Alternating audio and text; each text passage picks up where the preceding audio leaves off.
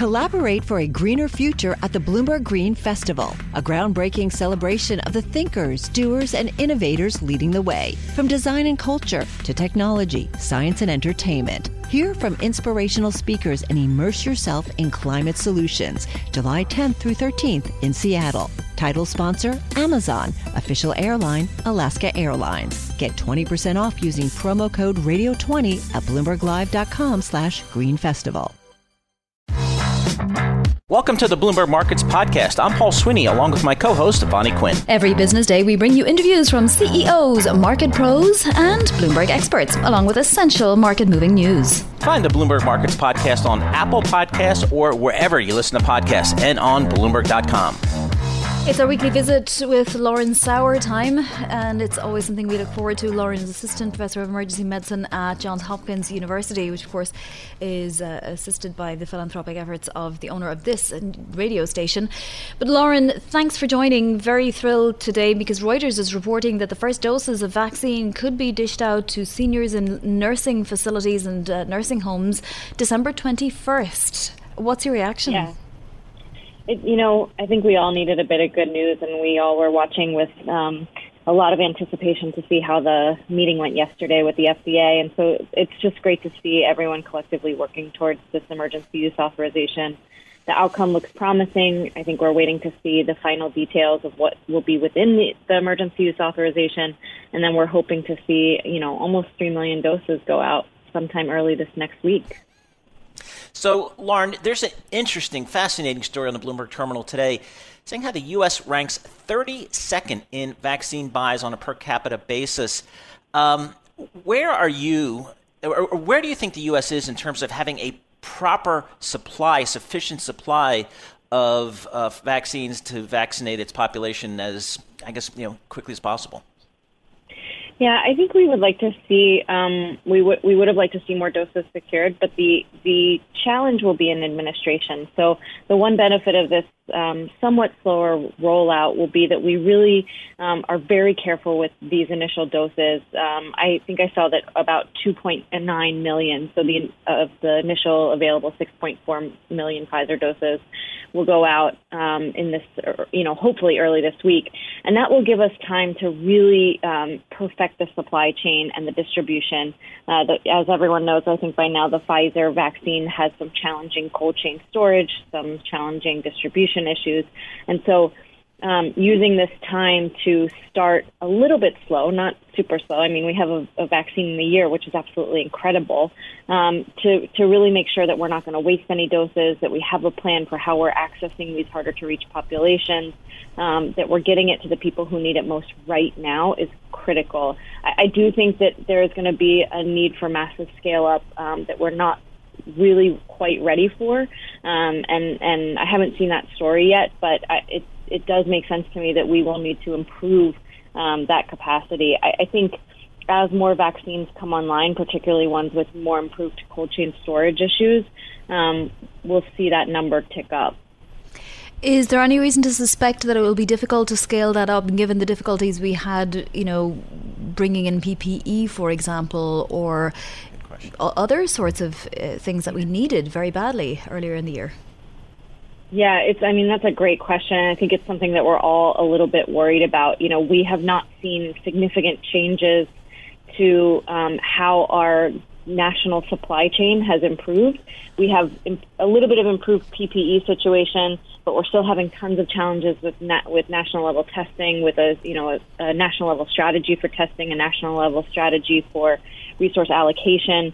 And this is no different. We're relying on the states to truly figure this out, and we're getting support, but the scale up is going to be critical. And I think we'd like to see more activity, maybe around the Defense Production Act, around some alternatives to production scale up, and then many of us are seeing backups in our ability to obtain freezers and dry ice, and so these all have to be worked out in these next few weeks, or else it doesn't matter how much vaccine we produce, we won't be able to distribute it safely and effectively.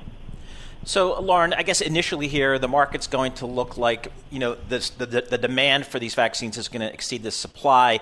But at some point, presumably next year, mid next year, that dynamic will kind of change, and we'll have plenty of supply. And the question will be, will enough people want to take the vaccine? Do you expect at some point some type of public relations campaign may be needed to get people, to convince them to, in fact, take the vaccine so that we as a society can achieve herd immunity?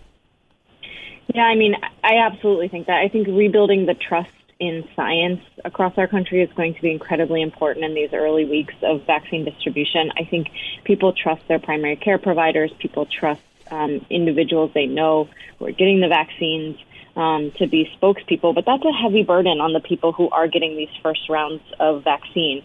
So we can't put all of that reliance on them. We have to build an education campaign and a trust-building campaign and roll it out as soon as possible. We can't wait until we already have the vaccine ready to go.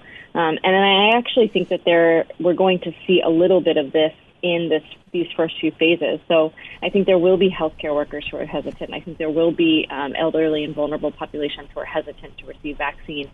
And I think many people have already started working in this space, but we need to have this as a primary focus, not a secondary focus to production. Yeah, because we do have a couple of days head start on the UK, but there are some reports out of the UK that might make people a little more hesitant, allergic reactions and so on. Yeah, absolutely. I think everyone is watching the UK with sort of bated breath to see what happens, and we have to be prepared to learn, in real time from what's happening there, and apply very rapidly lessons learned. And I think that'll happen even within the process of writing out the EUA, building distribution strategies. All of those things will be impacted by what's happening right now in the UK. Hey, Lauren, thank you so much once again for joining us. We always appreciate your perspective. Lauren Sauer, Associate Professor of Emergency Medicine at the Johns Hopkins School of Medicine, joining us for the weekly discussion of COVID and the vaccine. It's time to bring in Barry Ritholtz, expert opinion provider, and he has a great column out today. Of course, Barry, just to remind everybody, is a Bloomberg opinion contributor, also founder of Ritholtz Wealth Management and the host of Masters in Business on Bloomberg Radio. So, Barry, I presume that you've been watching this week's activities with absolute combinations of disgust, horror, awe, bemusement, just like the rest of us. You have a great column today saying that Airbnb and DoorDash showcase the best and worst of Uber. Explain what you mean. Sure. Well, start with the basic model that Uber created. We all got consumed by the frat house and the Travis getting thrown out as CEO. But really, they created a fascinating model where they identified a massive inefficiency in a high-margin business. They created an app that made it really easy for consumers to consume those services. And we've all used the Uber app. The ability to say, I want a small car, I want a big truck, I want a luxury car, and track when it's going to arrive and not have to mess around with cash or anything. They just made that sort of transportation service so much better than it was, and both DoorDash and Airbnb have followed that same basic process. With Airbnb, it's a massive addressable margin with an average transaction price of $160 and an enormous profit margin. The problem with DoorDash is that we can't say the same thing. So it's interesting here, yet investors feel, what do you make, I guess, of the market this week in the market's willingness to bid these stocks up so dramatically? What did you take away from it? Some are saying that the bankers really blew it here. How often do the bankers get it right? And be aware, there's a ton of hindsight bias involved when, you should have priced it higher. Well, yeah, you'd say that after the fact. So to be fair to the bankers, yeah, it's easy to tell what the demand is after the fact, but very often the companies want a really high number. The bankers want to make sure that there's enough appeal in the shares that there's demand not only for the IPO shares, but the quote-unquote shoe that comes out afterwards, the subsequent shares that the bank sells, and they want to create a little excitement and buzz around the name. And you could argue they could have priced this $10, $20 higher. Ultimately, the founders, the shareholders, they all benefit, the insiders. So the company ends up with $4 or $5 billion in cash instead of $6 or $7 billion in cash.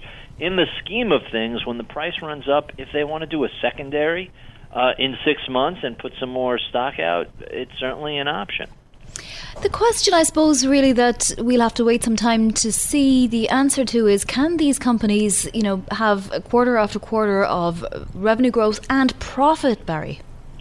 Well, for Airbnb, with the much higher transaction price, I mean, you could go look at homes for rent for $2,000, $3,000, $4,000 a night on Airbnb. What's the most expensive pizza you're going to get delivered from DoorDash? Yeah. That's the big difference between the two business models. They both are sort of positioning themselves as pandemic plays. Hey, get out of the city, get out of your apartment, come rent a place out in the burbs or where you can drive. You don't have to go through TSA or on a plane. Drive to an Airbnb and wait out the pandemic. Seemed to be a pretty good line that investors bought into. DoorDash and some of their competitors like Uber Eats and Grubhub and all the others, there have been a series of mergers there. I don't even know who's who anymore. But they also tried to make that same sort of pandemic. Hey, you don't have to go out to eat. We'll do a touch-free delivery. You pay for it on the credit card. We'll leave it on your doorstep. And, they certainly have been growing very, very quickly. The difference is the people I know who are currently using Airbnb, almost to a person, everyone says, of course we're going to continue using it after the pandemic. The food delivery services are a short-term substitute for going to a restaurant. And I suspect that post-pandemic, the various food delivery apps, and that certainly includes DoorDash and all the rest, we have to presume there's going to be some sort of fall off in usage. The question is it modest? Is it big? Is it giant? I don't think it's modest. I think it's going to be more substantial than that. Yeah, Barry, I actually I agree with your analysis of DoorDash there. And again, I was, surprised at how well embraced that IPO was and the valuation it's garnering. So that brings me to my question, Barry. Are you drawing any conclusions as it relates to the state of the overall equity markets about how these two deals were received and how they are being valued? Does it suggest to you maybe a certain level of frothiness in the market, akin to maybe what we've seen in some past bubbles? So frothy is a great word because it doesn't commit you to saying that this can't continue any further. So I'm with you on that. And remember, Alan Greenspan's infamous irrational exuberance speech in the middle of the dot-com boom that eventually blew up, that was 1996. If you were a seller on that speech, you missed an ungodly amount of gains over the next 4 years. Remember, the market didn't peak until March 2000. So frothiness, and we certainly have seen this in some SPAC issuance and some Bitcoin purse and other crypto-related items. There's definitely some speculation going out there, and I'm not in the camp that wants to blame Robinhood on everything. That's an aspect of it. Boredom, people lacking the ability to go out and play, to go to casinos, to watch sports. We keep watching one football game, whether it's college or professional, after another get canceled. So, you have a lot of people who are home bored. That might count for some of this. And it's been such a long time since we've had a sexy, exciting run of IPOs. Companies have been staying private for longer. Airbnb is a perfect example. Sure. That's a fairly mature company that has both strong revenue and profit growth, and they had a Right. few missteps in the beginning of the pandemic, and they righted themselves pretty quickly. Yep. Yeah, they did pivot pretty quickly. Barry Ritholtz, thanks so much for joining us here. Barry Ritholtz, Bloomberg Opinion columnist and host of Masters in Business on Bloomberg Radio. Also founder, chairman, and chief investment officer of Ritholtz Wealth Management, giving us his thoughts on the markets. Success is more than the final destination. It's a path you take one step at a time. It's discipline. It's teamwork. And it's the drive and passion inside of us that comes before all recognition. It's what Stifel's been doing for over 130 years. Quietly, yet strategically, Stifel's become one of the fastest growing wealth management and investment banking firms in the country. Our financial advisors go beyond traditional wealth management to provide clients with direct access to one of the industry's largest equity research franchises and a leading middle market investment bank. Because success is the drive it takes to keep climbing, the passion to keep investing, the best of each of us made better by the best in all of us. And that is where success meets success. Start your journey at Stifel.com. That's STIFEL.com. Stifel Nicholas and Company Incorporated, member SIPC and NYSE.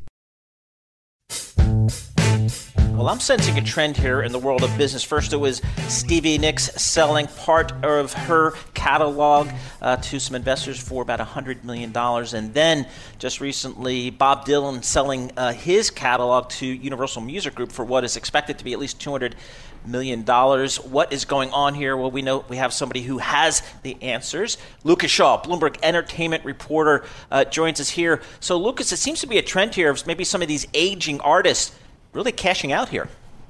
Yeah, they are seizing on something that has really been happening in the music business now for kind of 3 to 5 years, which is that the value of these copyrights has soared because of streaming services, which have more broadly listed industry revenues. And so, and they've also made them a little bit more stable. And so that's meant that a lot of other investors have looked at music as a really appealing asset after years of dismissing it, frankly, as an industry that was dying. And then the pandemic only added fuel to that fire because you have a lot of artists who might ordinarily be going out on tour and making money. Instead, they're stuck at home. So they're doing a mix of, hey, I want some extra cash to pay for X, Y, and Z, and maybe I'll start planning for whatever my future is in the case of Stevie Nicks and Bob Dylan, who are both older in age. Lucas, are they going to get securitized, these securities, or how does it work? Because I could imagine that in the future, people are going to be listening to, Bob Dylan's top, boots of Spanish leather for the next, centuries, but something like Dark Eyes mightn't get played once in a million years. Yeah, I mean, what Bob Dylan sold was his songwriting catalog, which can make money in a couple of different ways.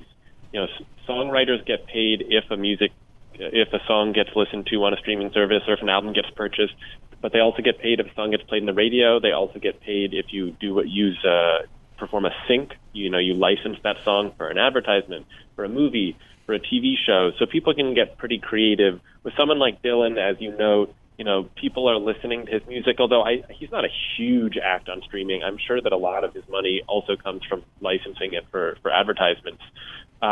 You will have people who will just amass enough assets that they think it will be a kind of a consistent generator of revenue. And we've seen that play out time and time again in the music business. I mean, there are investment firms that invest in publishing catalogs as well as more traditional music investors. It's something that has long been seen as a relatively stable asset and something that people go to often kind of in times of uncertainty in the market, because even as people are losing their jobs, they're still listening to the radio, still listening to music.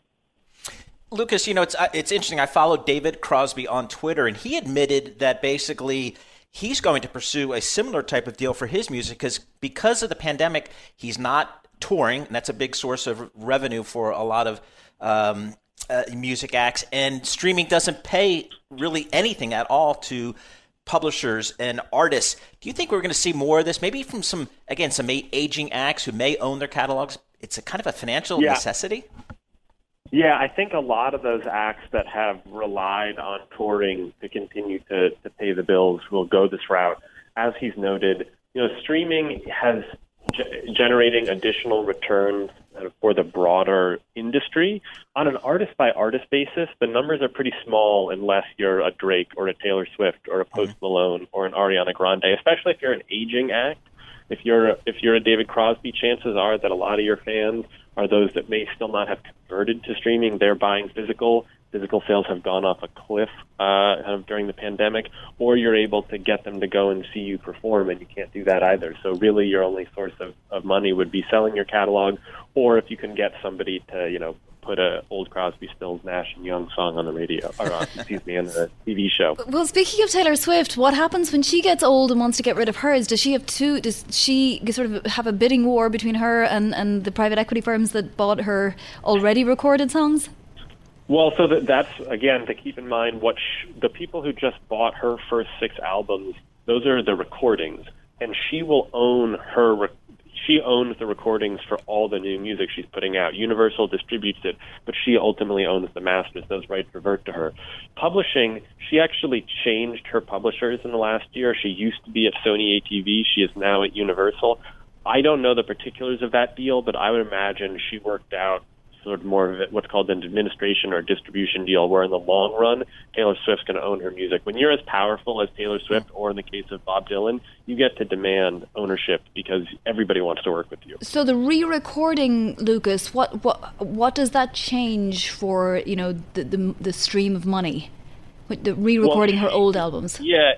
So because she does not control the recording rights, or the actual recordings from her first album, what she would do is she can control her publishing rights, the songs that she wrote.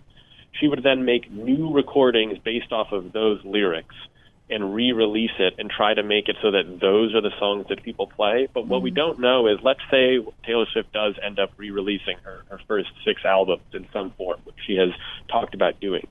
If you're Spotify and you're putting together the This Is Taylor Swift playlist, which is like their equivalent of a greatest hits, and you want to put one of those early Taylor Swift songs, do you pick the one from the initial album, which is the version that everybody knows, or do you put the re-record on there? If you are putting together some curated playlist for a user who really who wants to listen to kind of country pop and that some of those early Taylor Swift songs again, which version? And that's going to, I'll be very curious to see what the streaming services decide to do, because they obviously want to maintain good relations with Taylor Swift, one of the biggest acts in the world. But there's no telling, there's not really a precedent for fans gravitating towards the re-record over the original. So it's a tricky situation, and one that we'll learn a bit more about when we actually see what Taylor Swift is doing with the re-recorded music. In the meantime, she just put out her second album of the year, and both these are albums that are more. I was listening to some of it this morning.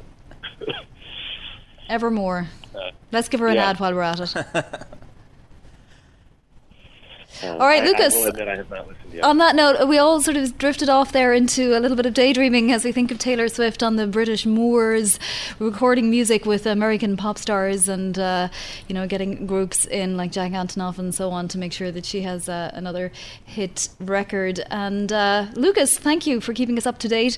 Lucas also out with a story today about top streamers, and Ariana Grande being the top act in the world right now, which is a fascinating read. So Lucas, thanks for joining us, and Paul, thank you for indulging me in that last little reverie there. It's an amazing story, the economics there. This is Bloomberg.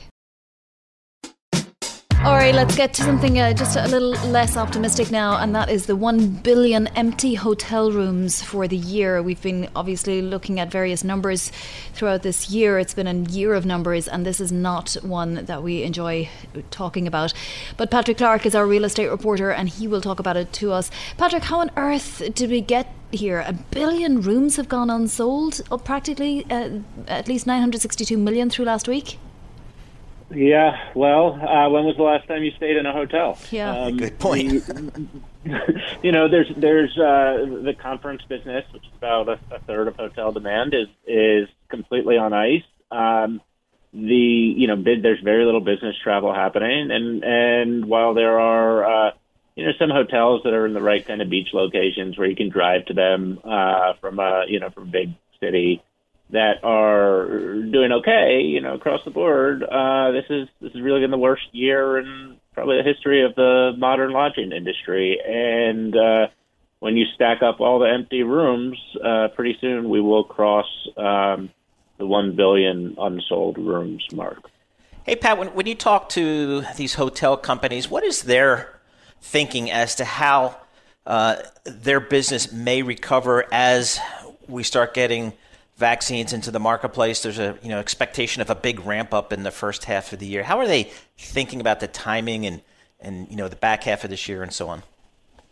I have to say they're less optimistic than I am. I'm thinking about my next vacation. As soon as I get vaccinated, my family's going to the beach. But, I'm with you. But I think hotels tend to be more focused right now on the tough months that they have ahead of them. Yeah, it's interesting. Go ahead, Vonnie. Yeah, I mean, the question I have is, we know that we didn't pay to spend nights in hotels, but how many of these rooms remained empty? How many of these hotels got involved in schemes to rehouse homeless people, for example? I think that's been fairly marginal. I mean, I do think there certainly has been a downward drift in the types of business hotels have been willing to take, right? So, like, if you're a business traveler who is booking the room on their corporate credit card and not thinking a ton about the price they pay is a good type of business. I would sort of more, the richer the expense account, the better the business that is for the hotel. The last time I was in a hotel was about a month ago, and it was a nicer hotel than I normally would have stayed at because it was offering a good rate. And I got there, and there was an airline crew checking in. And I think if you talk to big hotel owners or managers, they'll tell you, yeah, well, we are starting to take types of business where we have to negotiate a lower rate than we would have otherwise. So your flight crews probably are staying at better hotels. There certainly are medical workers. There's probably some government travel. Even people who normally would have sort of recovered from maybe like a minor surgery or something in a hospital, or instead possibly checking into a hotel, thinking that better to be outside of a hospital environment. So there are bits of business available, but none of it makes up for what the hotels have lost. Well, Patrick, I'm with you. As soon as I get the shot, I'm hopping on a plane and going somewhere, that's for sure. Patrick Clark, real estate reporter for Bloomberg News. He joins us on the phone from New York City talking about, again, that same very difficult situation we hear for the leisure and hospitality businesses. And now the question becomes for a lot of them, as vaccines get into the marketplace, what is the pace and scope of the recovery that you can expect from an airline, from a theme park, from a hotel? And I guess a lot of it is just we'll have to wait and see, but expectations are starting to build positively. Thanks for listening to the Bloomberg Markets podcast. You can subscribe and listen to interviews at Apple Podcasts or whatever podcast platform you prefer. I'm Vonnie Quinn. I'm on Twitter at Vonnie Quinn. And I'm Paul Sweeney. I'm on Twitter at PT Sweeney. Before the podcast, you can always catch us worldwide at Bloomberg Radio.